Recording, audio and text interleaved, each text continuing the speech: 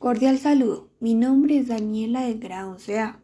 A continuación, detallaré todos aquellos matices en torno a la guía de estudio de este periodo académico, abarcando lo dispuesto por la docente encargada en cuanto a la geografía política y la geopolítica.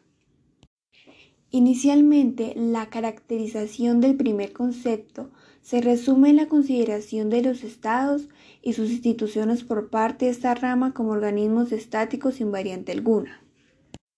De igual forma, se inclina hacia un análisis conciso de las sociedades y sus relaciones dentro de algunos territorios determinados, aplicando entonces este estudio analítico y descriptivo de un panorama espaciotemporal de desarrollo histórico, siendo de esta manera un pilar fundamental para desarrollar el segundo concepto.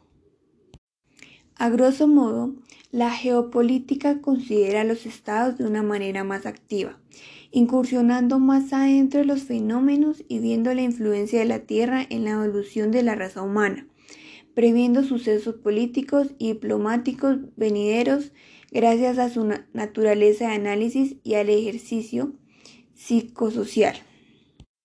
Así las cosas, una vez desglosados los anteriores conceptos, es procedente profundizar en la visión del Estado por parte de la doctrina geopolítica, considerando al mismo como un organismo viviente cuya duración dependerá de los factores e influencias sociales y políticas que se desarrollen en su extensión, siendo entonces una sociedad con conciencia nacional e identidad la clave para prolongar su permanencia e integridad territorial.